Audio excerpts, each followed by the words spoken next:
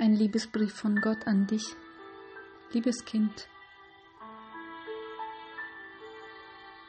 ich kenne dich ganz genau, selbst wenn du mich vielleicht noch nicht kennst. Ich weiß, wann du aufstehst oder schlafen gehst. Ich weiß sogar, was du denkst. Ich kenne all deine Wege. Selbst deine Haare habe ich alle gezählt. Ich habe dich nach mir geschaffen als mein Abbild.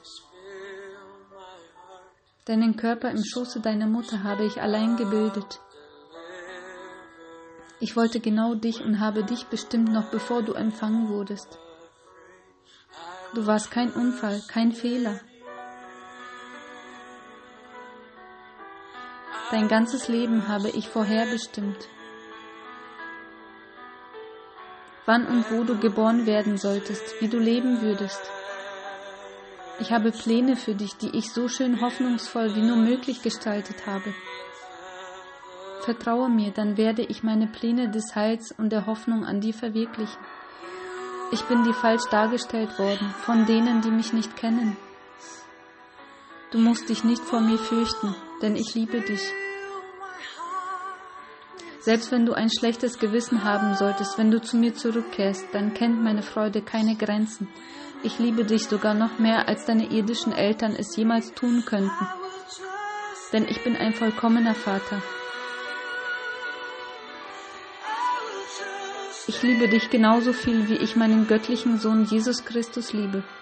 Ich habe ihn um deiner Sünden willen, der Folter und dem Tod überlassen, weil ich dich so sehr liebe. Und nichts kann dich von dieser Liebe trennen. Du brauchst dich um nichts zu sorgen, wenn du mich angenommen hast. Ich sorge für dich. Ich bin dir immer treu, selbst wenn du mir fern warst, weil ich dich mit ewiger Liebe liebe. Ich will dir immer Gutes tun. Denn du bist mein wertvollster Besitz. Meine Gedanken über dich sind so zahlreich wie der Sand am Meeresstrand. Ich freue mich so sehr über dich, dass ich nur jubeln kann. Wenn du dich auch über mich freust, dann gebe ich dir alles, was dein Herz begehrt. Denn ich bin es, der all deine guten Wünsche in dich hineinlegt. Ich werde dir aber noch viel mehr schenken, mehr als du dir jemals vorstellen kannst. Wenn du mich als deinen Vater annimmst, dann setze ich deinem Leiden ein Ende. Wenn dein Herz zerbrochen ist, dann bin ich bei dir. Du brauchst keine Angst mehr zu haben. Ich tröste dich.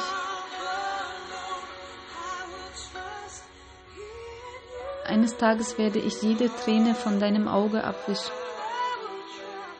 Alle Schmerzen deines irdischen Lebens werden Vergangenheit sein.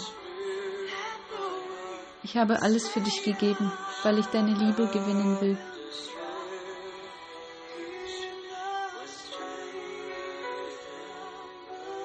Ich frage dich nun, willst du mein Kind sein? Ich warte auf dich.